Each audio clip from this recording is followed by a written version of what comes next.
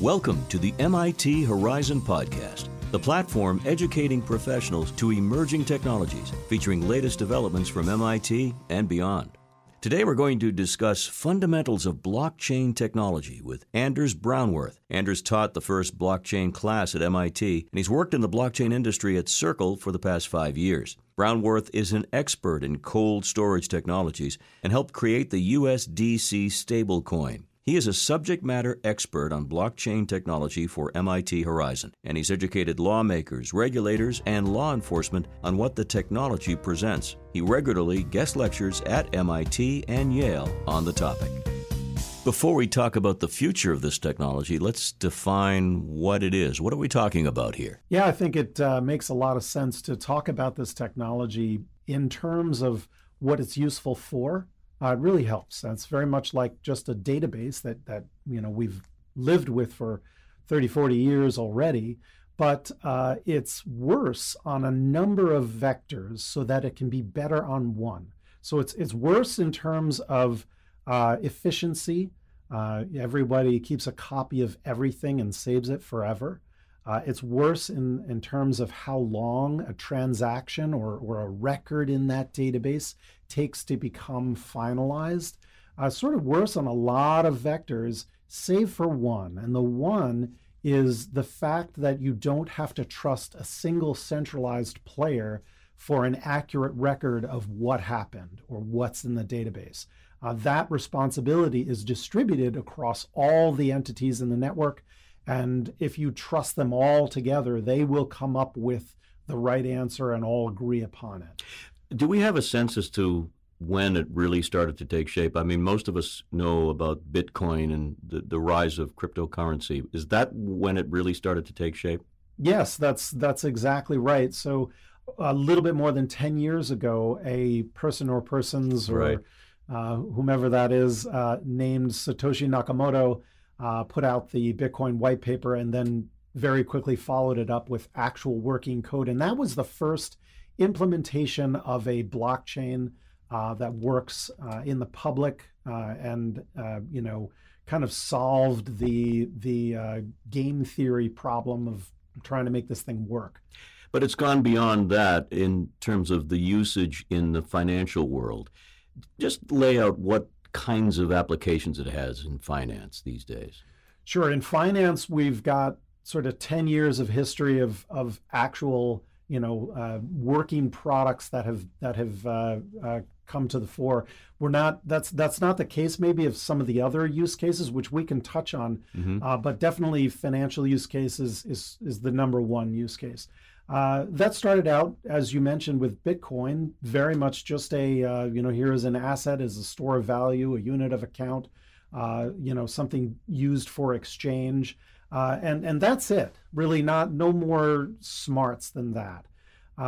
More recently, other blockchains have been put into existence that have some other features. And you might have heard the sort of the buzzword smart contracts. And smart contracts are essentially tiny little computer programs that can be run when one of these transactions happens. So let me give you an example. Let's say I want to give my son some amount of money when he turns 18 or when I die. I don't have to trust an attorney or a single centralized player to execute that code. It's just going to sit there on the blockchain and either going to find out that it knows what his birthday is, so it's going to figure out when he's 18, or it consults some kind of an oracle and figures out that I've died and does the disbursement. So those kinds of structures exist. There are interesting implementations of escrow and lots of other things. So the question that a lot of people might have is, how secure is it? How safe is it? How private can it be if you're trading information that's very important like that? Yeah, that's a complex question. And to unpack that, there is the basic piece of security where you want to make sure that nobody else can spend the funds that you have. You can actually hold your own funds. I would argue most people in the long run probably won't hold their own funds. They'll trust other players to do that. the way people trust banks now. But you can own and hold your own funds. In that case, security is literally remembering a private key, which is a random number, never forgetting it, and being able to use it at a moment's notice, but never telling it to anybody. That's kind of a hard problem to do. There are other implementations of security, like, how sure can I be that somebody else hasn't just created $100 million out of thin air and dropped it into their account? I'm going to rely on this trust factor that the blockchain has given me, which allows me to, come to consensus across a number of people, a number of peers in this network. And if they all are checking everything and watching everything, and they independently agree that somebody hasn't created $100 million out of nowhere, then it is secure. And the case in point here would be, if you look at the total ecosystem value, let's say, of Bitcoin, and let's say at this point, about $150 billion. So you can think of that as a sort of a honeypot that's sitting there. And with all of the people in the world operating for the last 10 years, nobody's been able to go grab that pot. So it gives you somewhat of some confidence that this actually is a secure system. So it sounds to me like it's self-regulating, that the members, I'm going to use that in quote, they're the ones, the fellow blockchain people are the ones protecting it for everybody else? Yeah, that's exactly right. And that's done in code. So all of the members or the peers are just running a computer program on their computer, and it is operating amongst a set of rules. Basic rules we can all agree on. You can't invent money out of thin air. You can't take the same dollar and spend it to multiple people at the same time. Stuff like that. Stuff you would just, kind of want in a currency, basically to enforce scarcity. So these rules are encoded in the software that you run, and other people run their software as well. And if they all agree, if the rule sets are the same, then we come to consensus about who owns how much of what. And it moves forward. Are there any operating systems needed? The companies listening to this podcast, people in positions to make decisions, do they need to incorporate new hardware to make this work? In the case of somebody just using the network, being able to send and receive digital assets, the answer is no. The software exists and has been compiled for pretty much everything that's out there. It's going to be very flexible from that perspective. However, if you want to operate in this network and be a miner in, for example, a proof of work blockchain such as Bitcoin, you would lose money if you use standard off-the-shelf computers to try to mine and generate currency. Instead, you would have to make a rather sizable investment in specialized hardware. But I would argue, this really being done on an industrial scale by a group of actors that, are very sophisticated at that point, and most people are not going to want to get involved in that. Would you mind explaining some of the terms of art, including mining? I mean, you mentioned it and you sort of described it, but a little more depth. Absolutely. Yeah, so mining is the process of selecting transactions that want to be completed. People have posed these transactions out there and doing some math on them, which turns out to be a very nonsensical thing. It really doesn't, it's just a kind of an arbitrarily complex puzzle that they're trying to solve. And all of these computers compete to find the answer. And randomly, seemingly randomly, one of them is going to come up with an answer before anyone else. And statistically, that just gets spread across all the players in such a way that, so they are putting in a lot of electricity, kind of, they're putting a lot of work into the system.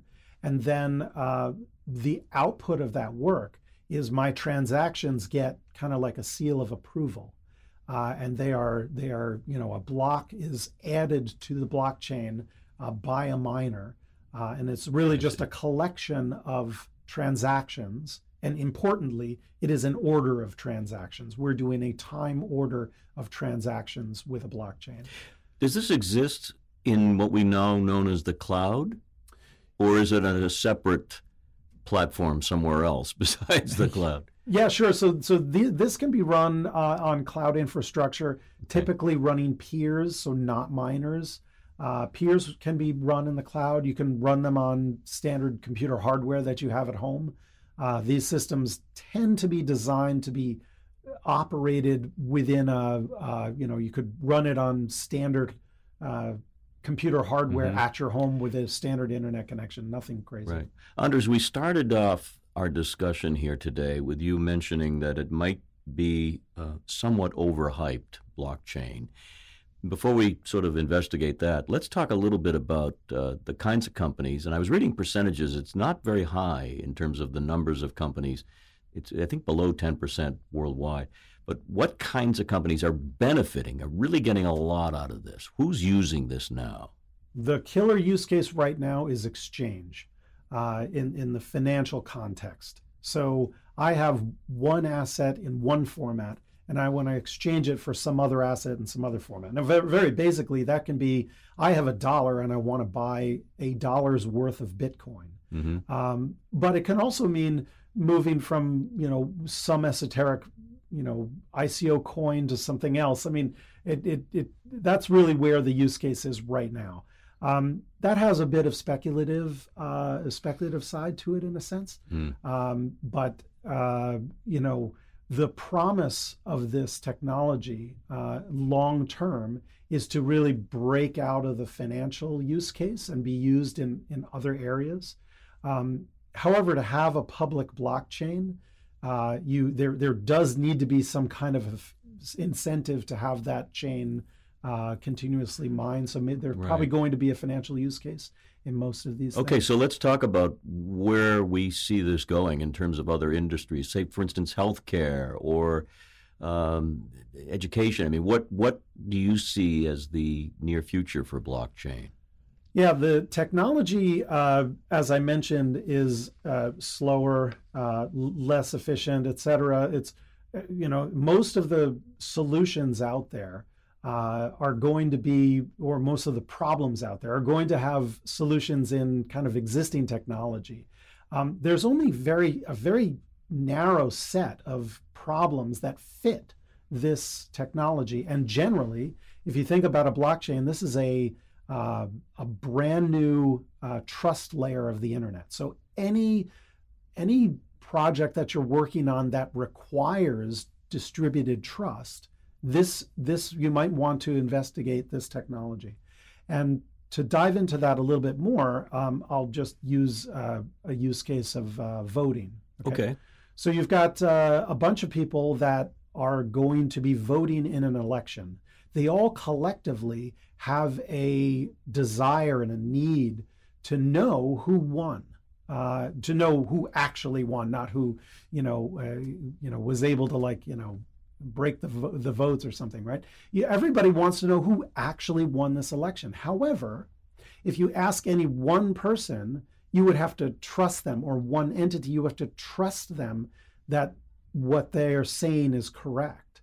So in this case, it makes sense to use a less efficient technology, to use something that, just kind of bad or worse on all of the other dimensions, because it has this very valuable trust dimension. We can trust that if I've committed all of these votes to the chain and I ask the chain to tell me who has now won the election, I get an answer that has cryptographic assurance that it is correct, and I can check it. So it's a community of sorts, a community of trust that has to be there for it to work. Right. And so the sort of the missing word that I haven't said yet is governance. Right. So yes, we are dealing in a trust value here, and the governance of that trust it's generally governed by code, but people write code, and people can change code, and people can decide to run certain versions or not, or whatever. So there is this, while everything on a chain is really just written in code, it really comes down to the people that actually want to run it, to select what code they want to run, et cetera. So ultimately, the top level of all of this is a governance system. How are changes made? You're not going to roll something out that's going to be perfect for the next 100 years. Not going to happen.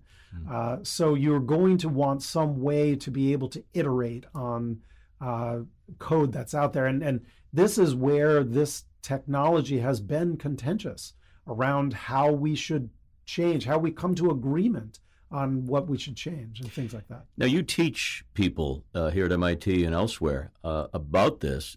What's the learning curve like on this? Is it the kind of thing that if you've been in the field of IT or just in general, you've grown up with this stuff, does it come relatively easy? I mean, where do you see it? So this technology is bizarre. It comes out, it is something brand new in computer science. This trust layer of the internet is brand new in computer science, did not exist slightly more than 10 years ago. It didn't exist earlier because it's not purely a computer science solution. It requires an understanding of markets, an understanding of human greed, an understanding of game theory, like lots of different things that are sort of outside of the computer science bubble. If you combine those things, and literally this is not really breaking any new ground of some brand new technology, it's really combining a lot of ideas that existed before and doing that in such a way that this all works together. So bringing somebody up to speed on this technology, while it seems bizarre and does things that are kind of way off the reservation, like you wouldn't normally think of this as a solution to a problem, but if combined in a certain way, you come to it relatively quickly. It doesn't really require a deep technical understanding of exactly how cryptography works, although that is very valuable. It really demands of the general learner. I'm not talking about somebody with a computer science background, but for the general learner, you can get the seat of the pants feel for what these different cryptographic techniques present and make available, and then you can see how those things are combined in a curious way and made to work amongst standard humans, in a system where greed exists, to create something that's brand new. We've never had this layer of trust before on the internet. It's never been a building block, and now we all have it, which creates some very exciting things you can do with it. But like understanding it, right, I think is very possible. And for those listening wondering, hey, what does the future look like 5, 10, 20 years from now? I mean, it's probably a task and a half to try to figure that out. But with the speed of technology and advancement, where do you see this going? Very difficult to say, of course. Right. But I would argue that value will be moved around the world in this way because it's better on a lot of dimensions. I would think that we've seen 10 years of financial use case. I look forward to the point where we can look back on 10 years of all of these other use cases, Internet of Things, sort of supply chain management, these different areas that sort of do fit that curious box of where trust is required. So I think we'll see that, but I am skeptical of an entire chain that is built to solve one of these problems only. I tend to see it a little bit more as there are a set of public chains that exist, and they get used and combined in interesting ways to supply additional capabilities. So, you're not going to see a chain for voting that is only for voting. It's going to be used for a lot of things, and because they can all rely on a single a single distributed chain of trust, then they all kind of benefit across each other. So ultimately, down the road, I think of this really as the coordinating layer of things that are done on the internet. And based on this suggestion of trust and community and people working together, quote unquote, is it doomsday proof? In other words, are we at all at risk of nefarious characters doing things with this that people have tried to do with the internet? Yes. There are a wide array of disaster scenarios that could happen, and there is no absolute ironclad assurance for the future.